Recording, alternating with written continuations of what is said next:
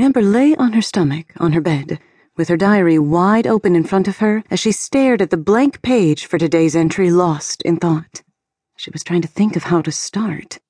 Ever since she was a little girl, she had written in her diary nearly every day.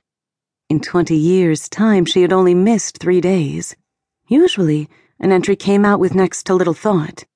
But so much had happened today that she wasn't quite sure if she even should write some of it down. Her first day home, the first day of her vacation from college, actually, had not gone anywhere near how she thought it would. Not that anything that had happened was necessarily bad. She tapped her pen against her diary's open pages. What to write? Part of the problem was that her thoughts were all over the place. They usually were. See, Amber wasn't your normal, run-of-the-mill girl in any sense of the word. Not only was she the dorm mother of the newest sorority on her campus, Phi Beta Pi, but she was also practically rich thanks to the numerous fundraisers she conned the girls into doing. It was a fabulous hustle. But it wasn't all good.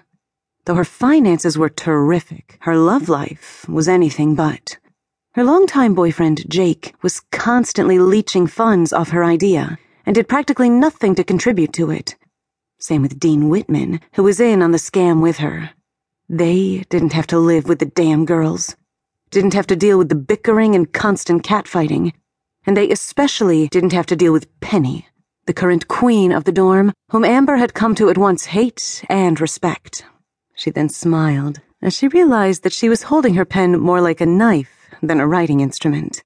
"I'm writing down everything," she said to herself, as she positioned her pen properly and began to do just that. "If you're going to hell," she thought to herself, "you might as well document why. After all, sometimes the road to hell is paved with gold, right?"